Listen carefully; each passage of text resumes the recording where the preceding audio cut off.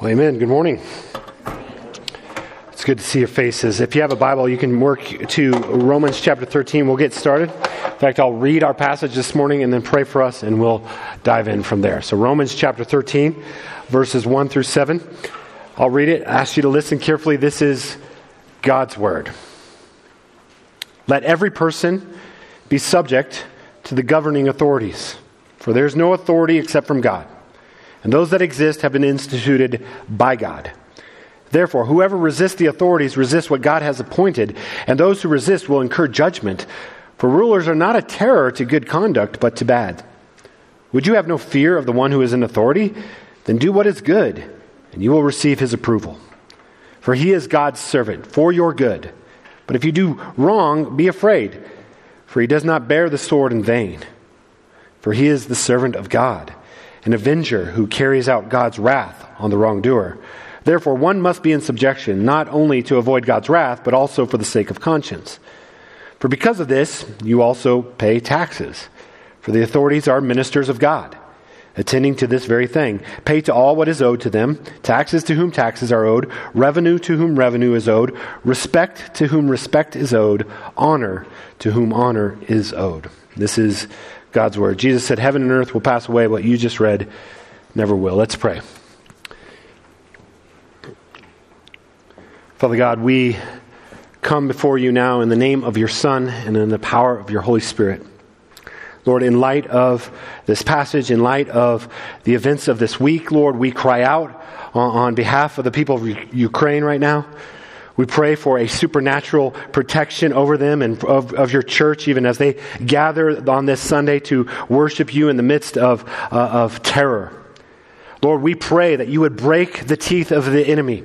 We pray that you would repel this travesty. We pray that you would raise up authorities and nations to push back the darkness in this situation. We pray for our brothers and sisters gathered together. We pray that the Holy Spirit would come and fill them with faith and courage in this moment. We pray that the gospel would be clear in their hearts and their lives, that they would live lives that commend the gospel amongst their countrymen now, and that Jesus would be seen and savored even in the midst of such a travesty. Lord, we pray for our time, that even in this place that we get to worship freely and gather, Lord, that we would not take it for granted right now, that your word has a word for us. And so give us ears to hear, hearts to embrace, and minds to understand what you have for us. We ask in Jesus' name. Amen. Amen. Well, obviously, at the beginning of the week is different than the end of the week here with the events going on in Ukraine. But nonetheless, I think it's providential that God would have us in this particular passage as we go. And as I was coming into this week, I wanted to kind of just do some of what the passage commands us to do, to show respect and show honor. And one of the ways we do that is just to know our history, know what's gone on. And so one of the great privileges of my life has been to pastor in a military community overseas for 10 years. And so just fascinated with all of that, but also some family history. Both my grandfathers served in World War II. Both of them served in Japan. And so I read a book this week called The Old Breed by Eugene Sledge. It's just a biography of World War II, the Battle of Peleliu and Okinawa. He served with the 5th Marines. And I read this book also kind of as a personal history, family history story, because my grandfather was a Marine in the 5th Marines. And he served on Iwo Jima. And I remember as a kid hearing some of the stories, although not from him, because that generation really didn't share the stories, but from my grandmother who would tell his story often, how as they went on to the black sands of Iwo Jima and worked their way, just spent several days on his face in the sand, dodging bullets. But eventually that story always led to the culmination of that story, that he was shot in Iwo Jima. He was shot through the shoulder, and as it headed toward his heart, it actually hit his billfold, which was right there, and some coins in there that stopped the bullet. Put a hole in the coin, but stopped the bullet. As he was shot, he raised his hand. He said, I got mine. And immediately a Japanese soldier with a bayonet came over the ridge and raised it high to plunge it down into my grandfather. And in that moment, my grandfather's buddy shot the Japanese soldier dead. And I always ponder, and I've always wondered about that moment, just of millimeters and split seconds, and just the providence of God, and how my dad is alive because of that, how I'm alive, and telling that story to my children, like, this is how close you came to never existing. And so this week I was with my dad, and we were talking about the story, and he had just recently got the Purple Heart from his brother back from him. And so I said, can I see that?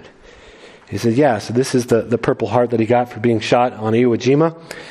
And I just marvel at God's grace and mercy. But as he opened up this case, he said he discovered something else in this case with the Purple Heart. There's the Japanese bullet that shot him. So it's a little piece of national history, but also personal history. And this was just amazing to me. So I wanted to just kind of honor that and think through that and give thanks to God through that. And then, of course, as we saw things unfold this week in Ukraine. And man, I've been all over that, spent so much time on that, just been praying over that, just spent like waking up in the middle of the night praying, and just marveling at so far just the courage and of the Ukrainian people and the leadership. I mean, am I right? Like, could we get some of that here? Right? Could we get anyone that's like, hey, I don't need a ride, I need ammunition? Could we get just some courage back in our leadership? And I've pondered all that. And Romans chapter 3 speaks to this, or chapter 13 speaks to all this, but it speaks to it in a way that at first is really, really difficult for us to hear and understand. It's a controversial passage. It's always been controversial, but it's controversial for Americans who prize our freedom. And anytime we see in the Word or anywhere the call to submit, there's just something in us that rises up and says, no, we don't do that. That's just not our cultural DNA. So it is controversial for us now, but it's always been controversial. Origen in the 2nd century, who was a church father, he wrote about this. He said, it disturbs me that the Apostle Paul would call the Roman government God's ministers.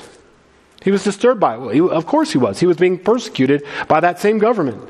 No doubt the church that got this letter, and as they're going through the letter and they get to this part, they've got some objections. They're disturbed by it. Paul, what do you mean? Submit to the governing authorities. These are the same authorities that put our Lord Jesus to death. These are the same authorities that are increasingly bringing the heat and persecution into our own lives. What do you mean by that? And this goes all the way back to our first parents in the garden when they were called to submit to one thing, one rule, and they said, no, we don't want to do that. So this is a tough passage, and I think there's two ways that we can misuse, misapply, misunderstand, misinterpret this passage. One, I would say, is take it as a very, what I call a super flat interpretation. So just on the surface, for example, it seems pretty clear we are all to submit. And so just to kind of say, well, that's what it says, that's what it means. We always just submit to it and just kind of put up with it. I don't think that honors really some of the nuance of this passage, even what Paul is going to show us and point to, but the bigger biblical narrative as well. But then there's another way to misunderstand this and just be like, no, I don't submit to that. I submit to no one but God. And that is to misunderstand what it means to submit to God. We're going to see in this passage and elsewhere that God has established institutes that we are called to submit to. There are things that God calls His people to submit to. So, for example, what are some of the things in the Bible that you are called to submit to? Okay, in the family, there's submission roles in the family. There's husbands and wives. There's children to parents. What else? What are you called to submit to? Parents. There you go. Parents to children. Parents. Children to parents. Okay, what else? Church leadership. Okay, so we're called to submit to the elders. We're called here to submit to government. There are things that we're called to submit to. And when God calls us to submit to those things, it's not because he's trying to rob us of joy. We're going to see that God is sovereign over all. And under his sovereignty, he has established authorities for our good, for our flourishing. And he calls us to submit to him. So in this passage, we're going to see three things. That God is over all authorities, and that all authorities exist for good. And if you resist those authorities, there are going to be negative consequences. So let's begin to jump in here. First, you need to understand a basic of what's called hermeneutics, which is the art and science of interpretation. It's an art and a science. It's an art in that the more you do it, the better you get at it. It's a science that there are rules to follow to rightly understand something. So a very basic way to understand this is what I call the then, always, now principle. Then, always, now. So what was meant to the original audience, to those first readers of this passage, in their context, what they're facing, what does this word have to say to them? And then out of that, what's the timeless principle that goes over all of it? Always, across all culture, time, and place for God's people, how does this passage apply to us? And then when we've done that work, we can bring it home. Well, what does this mean for us in 2022 in Parker, Colorado? And is that different than our brothers and sisters in the Ukraine right now? Is that different than in China or in Afghanistan? And we'll see if we jump into this. I think we will see that. So Romans 13, you need to understand first and foremost, is in this context that flows out of Romans chapter 12, verse 1 and 2. Therefore, in view of God's mercy, offer your bodies as living sacrifices, holy and pleasing to God. So in view of the gospel, what God has done for us in Jesus, that Paul unpacked for 11 chapters, he says, now live like it. And he says, first of all, it looks like humility with one another. We're humble with one another. It looks like as God's people having gifts that he's given us for one another, so we serve one another.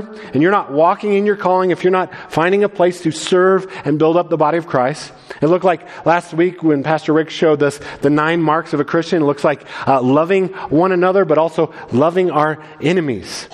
And then this week it looks like submitting to our authorities.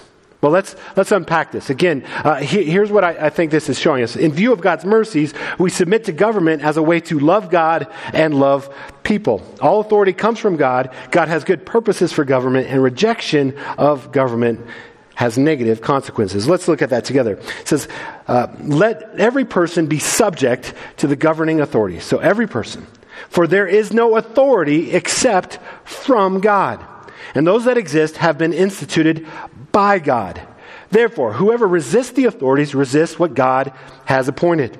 So Paul is just pointing out the fact that all authorities on earth are sub-authorities to God's ultimate authority. That he is sovereign, he is the ultimate authority, he's the King of Kings and Lord of Lords. And all sub-authorities fall under his umbrella. But he is the one who is sovereign over all authorities. He's instituted him. It says no authority comes except from God. God has appointed him. He goes on in verse 4, they are God's servant for your good. It says that twice in verse 4. Verse 6, the authorities are ministers of God. So God has a good purpose for the authorities in the world and for us to come under submission to them. But I know what you're thinking. One way to misunderstand this passage is to immediately say, yeah, but. Like, what about the reasons not to submit? And we'll get there. I'm going to get there in about 22 seconds. There are reasons, but the right way to receive this and the right way for the church in Rome to receive this is, first and foremost, well, what does this actually look like in my life? God is calling me to submit to the authorities. What does it actually look like? But the objection in our heart right now is, well, what about evil authorities? Right? I mean, really? Are we supposed to submit to, is God really sovereign? Has he really appointed all authorities? What about evil authorities? But again, if you think your theology out correctly, in this side of eternity, because authorities are made up by humans who all have evil in them, all authority, it's just a matter of scale. It's a matter of degrees, right? In some degree, all the authorities have some evil in them. So then it's, well, at what point is the evil too much, right? Well, let's talk about the first century. Let's talk about who Paul is writing to and what's going on there. Historians tell us that Caligula is Caesar at the time. Caligula is probably not fit to own a goldfish, let alone run an empire. Right? So when he becomes Caesar, he immediately has his mother and his brothers put to death so that they won't threaten his throne. He openly commits incest with 3 of his sisters. He cross-dresses and goes out in public. Our leaders are looking pretty good right now. We don't have any incestuous cross-dressing presidents right now. Okay? That we know of. Okay. Yeah, we're going to get to that. I'm coming back at you. Okay. So, I mean, it's awful. One time he promoted, or he appointed his favorite horse to the Roman Senate. Horse. He later promoted that horse to the Roman consul. Which begs the question, how did that horse vote? And you can make your own joke out of that. I mean, but he's an idiot. He once got mad at the weather, so he declared war on Neptune, the god of the sea, and he sent his soldiers out to the sea to slash at the waves and take the seashells out of the sea. He was, like most Caesars, a megalomaniac. He had all the statues of the deities had their heads removed and put his bust on top of them to honor himself. Imagine going to the Lincoln Memorial and be like, oh, Reagan or Biden or Trump. Like, no, you'd be like, what is going on? Like, who is this guy, right? He was bad, but the one that came after him was worse, Nero. Nero once was so into himself, he burned down half of Rome to make room for monuments to be erected for his honor. But the people of Rome revolted because their city was burned down, and he needed a scapegoat. So he pointed to this little subculture, weird religious group called Christians, and he says, they're to blame. And a massive persecution broke out among the Christians. He would have these parties at night where he would take Christians and cover them alive in oil and light them on fire to light his parade grounds and his Colosseum. I mean, it's awful. And this is the context that the Apostle Paul says everyone should be subject to the governing authorities. But it's not just then. We see this throughout the Bible. We see Pharaoh. For example, in Romans chapter 9, in the great chapter on the sovereignty of God, Paul points to Pharaoh in verse 17. For Scripture says to Pharaoh, for this very purpose I have raised you up, that you may show my power, that I might show my power in you, and that my name might be proclaimed in all the earth. Again, Paul isn't saying that Caligula or Nero or Pharaoh, all that they did was good and right under God's domain. No, there was a lot of evil. There was a lot of bad. He wasn't affirming all that. He's just saying that God is sovereign over all of it. So we see this throughout the Bible. For example, Nebuchadnezzar, who was the enemy of God's people, the leader of the Babylonians. He's called God's servant. Same thing with Jeroboam, one of the worst, most evil, idolatrous kings of Israel, is called God's servant. This just kind of goes on and on throughout. We see this in even in Jesus' life. In John chapter 19, as he's just moments away from his crucifixion, he gets brought before Pilate. And Pilate starts to ask him questions, and Jesus is standing silent before Pontius Pilate, and Pilate gets offended, and he says, do you not know who I am? Do you not know that I have the authority to crucify you? And Jesus then speaks. He says, you would have no authority if it did not come to you from above. So to the question, what about evil authorities? Does this apply? The answer is, yes, it still applies.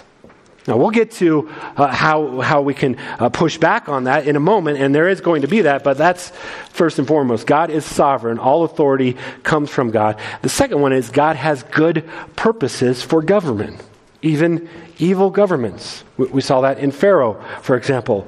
Let's look at verse 4 here. There's two things we see in verse 4. For he is God's servant. He, being the government, is God's servant for your good. But if you do wrong, be afraid, for he does not bear the sword in vain, for he is the servant of God, an avenger who carries out God's wrath on the wrongdoers. So right there we see the two main purposes of government. That is to promote the good and restrain the evil. Promote the good and restrain evil. Insofar as governments are rightly promoting the good, that which causes for flourishing in the world, and rightly restraining evil, they are fulfilling their purpose in the world. Promote the good and restrain evil.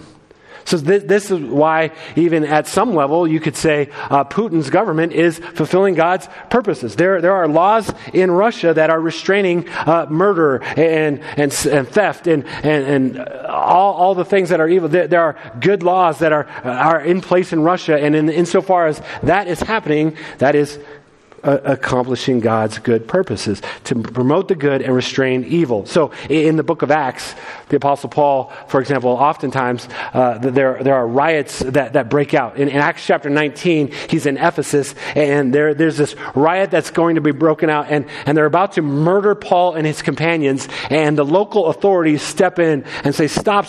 You cannot do this. If you do this, Rome's going to roll in with their armies and take us all out. If you have a problem with this man, you need to go through the court system. There's a process. And so even in that, in the Roman system, God was accomplishing his purposes. Evil was restrained. Paul's life was spared in that moment. But it's also to promote the good, to do things that only the government can do so that the flourishing of all society can go forward. So again, think about the first century. At this time, it was known as the Pax Romana, or the Peace of Rome. The Roman Empire had spread so far, all the way north to England, south to North Africa, all the way to the Middle East, that it had won those victories with very bloody, violent means. But at this particular moment in time, inside the Roman Empire, there was peace. There was rule of law. You didn't have to worry as much when you traveled, and so on and so forth. And because of the Pax Romana, the gospel was able to spread further and faster. Not just that, the Roman government had built up Roman roads. You can go to Rome today and go on roads outside of Rome that are still travelable today from the first century. I mean, this is remarkable good. Like our roads, maybe 3 or 4 years. Like we're 2,000 years into this, and people are still walking on those roads. And those roads, again, literally pave the way for the gospel to go forward faster than ever thought imaginable before. These are the good things. And so as God's people, we should recognize when we benefit from the good things that the government has done for us. We drove on roads here this morning that the government provided for us. We're in a country that we get to worship publicly right now. I'm proclaiming in a public building that the government built and owned the gospel of Jesus Christ. This is a tremendous good, and we should not take that for granted. We should often thank God and our government for those goods. We have clean water. We have electricity. We have building inspectors that have looked over our house, and we know that we get to sleep safely at night because it wasn't put together shoddy. So in most of our context, we talk about government is too big. And there's probably an argument for that. But in most of the world, and most of history, the problem hasn't been too big a government, it's been the lack of government. You want to travel to a country where there isn't a rule of law, where there isn't good governmental systems in place, it's dangerous. You don't want to be there. And this is the case throughout history. So when government provides, even if it's a pagan, evil government, when it provides good things, it's fulfilling God's good purposes. So promote the good and restrain evil. Now let's talk about some objections.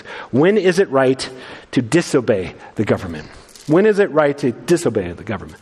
Well, this is kind of built into the text. If the role of government is to promote good and restrain evil, then it is right to rebel and disobey the government whenever the government commands you to do something that God has forbidden or forbids you to do something that God has commanded. I'll say it again. Whenever the government commands you to do something that God has forbidden, you have an obligation to rebel. Whenever the government forbids you to do something that God has commanded, you have an obligation to rebel. So we see this again throughout the Bible as well. In Acts chapter 5, Peter and John are preaching the gospel. They're arrested. They're brought before the authorities, and they're told, you must not preach the gospel of Jesus anymore. And what is their answer? We must obey God and not man. And they go out and they preach the gospel. This is right and good civil disobedience. We think of Shadrach, Meshach, and Abednego. These people who are in governmental roles, God's people in exile, they've raised up through the ranks. They are serving. Serving in government, and they come up with a law saying that you have to bow down and worship the golden statue of Nebuchadnezzar. Well, God's people had been commanded, you don't bow down to idols. And so when they see Shadrach, Meshach, and Abednego not bowing down, what happens? For some reason, we turn this into a children's story. It's not a children's story. It's horrific. They get arrested. Nebuchadnezzar is furious. He says, heat that fire up 4 times what it normally is, so that when they try to throw Shadrach, Meshach, and Abednego into the fire, the guys throwing them in die from the heat. But before they go in, I love what they say to Nebuchadnezzar. So our God is able to save us from the fiery furnace, but even if he does not, we will not bow down and worship this statue.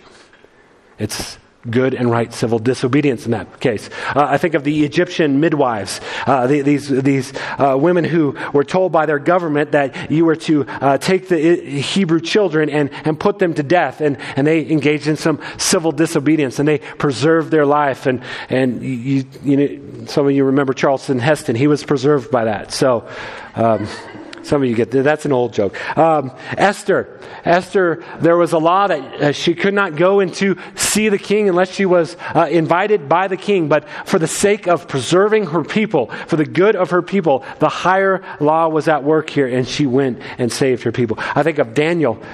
His enemies had passed a law saying that no one can worship anyone else or pray to anyone else. They can only pray to the God of Darius. And so Daniel hears it. He says, I'll be right back. And he immediately goes, gets down and prays and worships. He's immediately arrested and brought in because there's a higher law. I think of in Jesus' time, at Jesus' birth, when the wise men from the east come and they come to King Herod and they say, where is he who was born King of the Jews? And it says, Herod was disturbed. And Herod says, when you find him, come back and tell me about him. I want to worship him too. They go and they find the baby Jesus, but they don't go back to Herod because it was right and good to disobey the government in that way. And that's true throughout history. I think of Corrie ten Boom and her family who preserved and hid Jews in her house away from the Nazis, or Dietrich Bonhoeffer, who was a pastor and a pacifist, but came to a point and said it is right and good to join an assassination plot against Hitler. I think of Martin Luther King, who, when he was arrested for his civil disobedience and his peaceful protest, and in the Birmingham jail, pens that letter. And what does he say in that letter? He acknowledges the good and right purposes of God in government, that government is good, and he calls his nation to rise up to the good and right purposes. This was good and right. So there are reasons to disobey the government. So submission doesn't mean you always agree with the government. Right? The Apostle Paul will stand oftentimes before the authorities and he will plead his case. Submission doesn't mean you cannot work to change the government. Again, we see this in Scripture. We see that it looks different in different times and different places.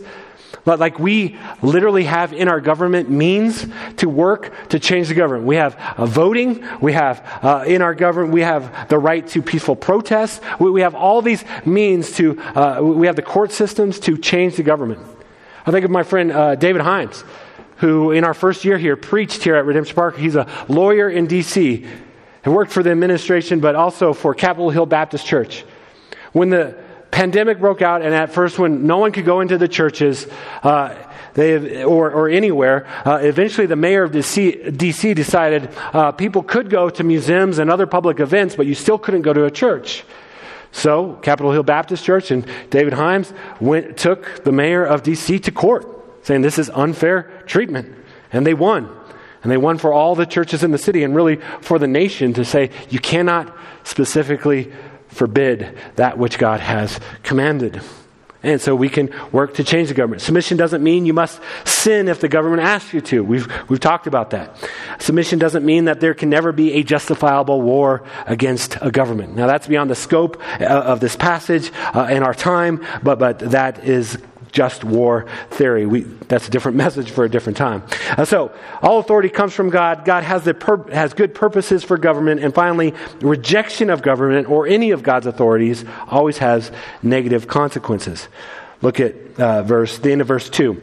Those who resist will incur judgment, for rulers are not a terror to good conduct, but to bad. Verse 4. But if you do wrong, be afraid, for he does not bear the sword in vain. Verse 5. Therefore one must be in subjection, not only to avoid God's wrath, but also for the sake of conscience. And so he's basically telling the Roman Christians, look, insofar as it is possible, as you are redeemed people of God, live lives that commend the gospel. Live lives that obey the laws. Don't give the Roman government any excuse to unleash persecution on you. That'll happen in and of itself. But live lives that commend the gospel. Otherwise, if you're a knucklehead, you're going to be treated like a knucklehead, and the government has the right to do that. Remember in chapter 12, it says, do not take vengeance. Vengeance is mine. It is mine to repay, says the Lord. And then in verse 13, he says, one of the ways I take vengeance is through the God-ordained authorities, through government. So, what does this look like? How do we as a church apply this? So, if in view of God's mercy, we submit to government as a way to love God and love people, what does this actually look like in our lives? I'll put them on the screen. First of all, we see it in verse 1 and 2. So, let every person, that's all of us, that's an all play, be subject to the governing authority. So submit to our God-given authorities. This includes actions as well as attitudes of the heart. So we see actions, do what is good in verse 3. We see in verse 5, one must be in subjection. Verse 6, because of this, you also pay taxes. For the authorities are ministers of God, so we're paying our taxes, we're obeying that, attending to this very thing. Pay to all what is owed to them, taxes to whom taxes are owed, revenue to whom revenue is owed, respect to whom respect is owed, honor to whom honor is owed. So submission to the government includes action and attitude. Action and attitude. We'll get to attitude more in a minute. Secondly, I think this passage calls us to live as good dual citizens. So, two of my children were born on a Navy base in Okinawa, Japan. And so sometimes people ask, are they Japanese citizens since they were born in Japan? And I was like, no, that's not how a lot of governments in the world work. You can't just become a Japanese citizen if you're born there. That's true here, but that's not true there. So they're not that. But sometimes people do have dual citizenship. And that means they have privileges and responsibilities and obligations to two different citizenships. And the Bible says that we have dual citizenships. We are citizens of heaven. This is our ultimate citizenship. So we have privileges and responsibilities as citizens of heaven, but that kingdom is the already but not yet kingdom. It is already that we are part of that kingdom, but it is not fully here. We still live as citizens on earth. And I think the Apostle Paul would say, be good citizens of where you're at. So most of us, for example, are Americans. If we want to commend the gospel and honor God in light of the gospel, we should be really good Americans. We should honor our leaders. We should live in such a way that America is flourishing because of our participation in this society. Not just for Christians, but for the whole of society. We should seek the good of our city and state and nation. I think of Jeremiah chapter 29, after the exiles were taken out of Israel and taken to Babylon. And as they're going there, Jeremiah gets a word from the Lord. And the word is basically, look, as you go there, I want you to marry, have children, work, do well. And not just for your own sakes, Israelites, but for everyone that you're with. This is a call to us. Look at Jeremiah 29, verse 7. It says, but seek the welfare of the city where I have sent you into exile, and pray to the Lord on its behalf. For in its welfare, you will find your welfare. Christians should be known for seeking the good of the city, be known for seeking the good of the nation. As the nation does well, we will do well. Which leads to the next point. We should discern good and evil in the public square. What I mean by that is, first and foremost, we know this book. And we don't know this book in just a personal, private way. What I mean by that is God over all. He reigns over all. And He has laid out what it looks like for the flourishing of humanity. What does it look like? So we have to know that. We have to spend time knowing that. And again, not just for a private faith. That is not a Christian faith at all. For a generation now, we've made Christianity personal and private, and so we go to churches and we want to hear messages that are emotive in nature and just kind of speak to us and our own little private lives. And meanwhile, for a generation, we've neglected the public witness of God's good design in the world. And we need to go back into, rather than just wring our hands and say, look how our culture and look how our government and look how all the ways that things are going wrong, while we just stand off to the side and do nothing about it. To be good citizens is to say in a winsome, loving way, to enter into the public sphere and say, here's what God has decreed. Here's what's good for humanity. Here's why that's not good for society. And we raise our voice publicly to commend the world for their flourishing, for our good and their good. We have to restore a public witness. Christianity is not private.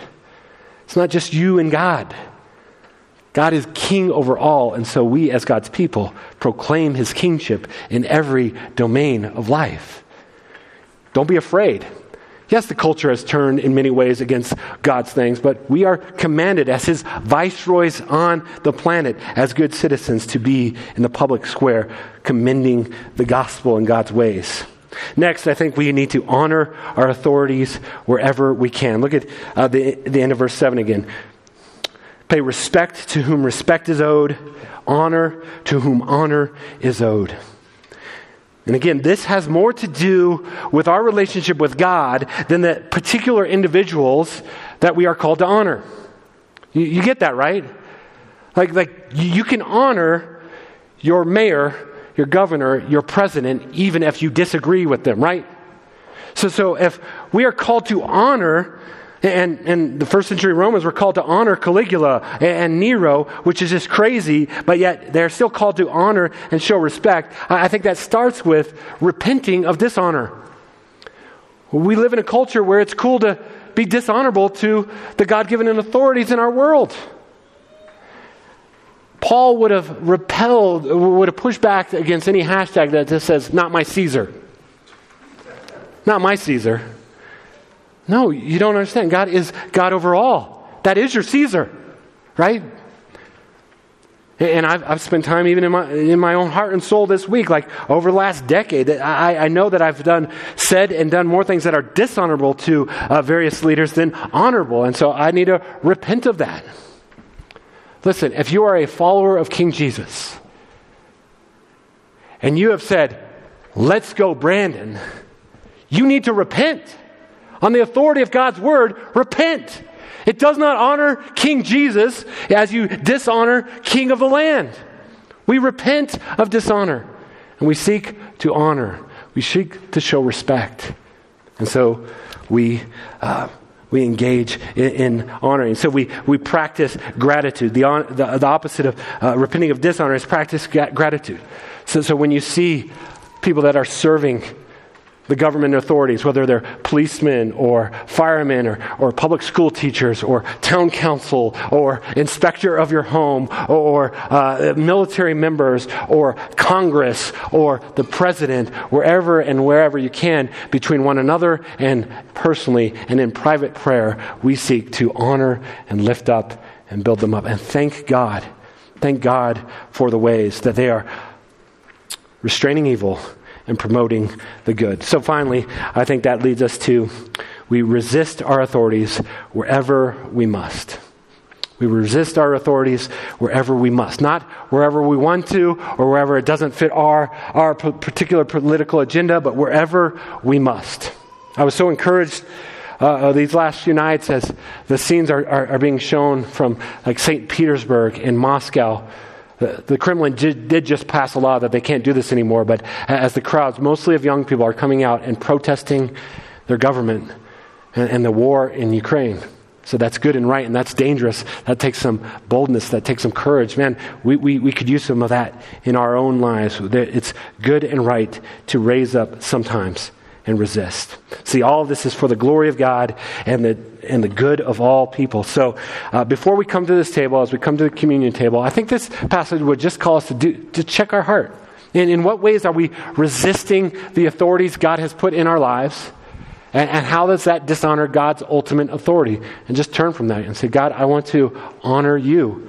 Show me how I can honor people that I disagree with. And again, thankfully, we live in a country that gives us paths to, in an honorable way, make change and bring about the good. So we praise God for that as well. So the other thing is I want to practice what I just preached. So in a minute, I'm going to ask you to stand if in any way you fall into this category. Maybe you are in the military. Maybe you are a public school teacher. Maybe you work for the State Department. I know there are a few in here, but the Bible commands us to show respect, to pray for, to honor those that are in these positions of authority, to come under and give thanks for them. So if you are in any way, shape, or form in public service, in the government, military, local, national, or even if you are, I know we have a lot of defense contractors, even if your whole job is to support these authorities, then I want to invite you to stand up and stay standing. We're going to just pray for you. So go ahead and stand up. Stand up. You got to stand up back. I know. I had this last time too. Yeah. So when the Bible tells us in Romans 13 that we are to show respect and honor for those that are serving us in this way, these are some of the people that we show respect and honor to, that they've served us in various ways. They are God's God-ordained authority in different ways over our lives. And so if you are close to them, in a moment I'm going to ask you to just put out your hand and pray for them and lay your hands on them. Maybe if you don't know them, don't do that. I don't know. But we're just going to pray for that, and we'll pray and close this out. So let's pray.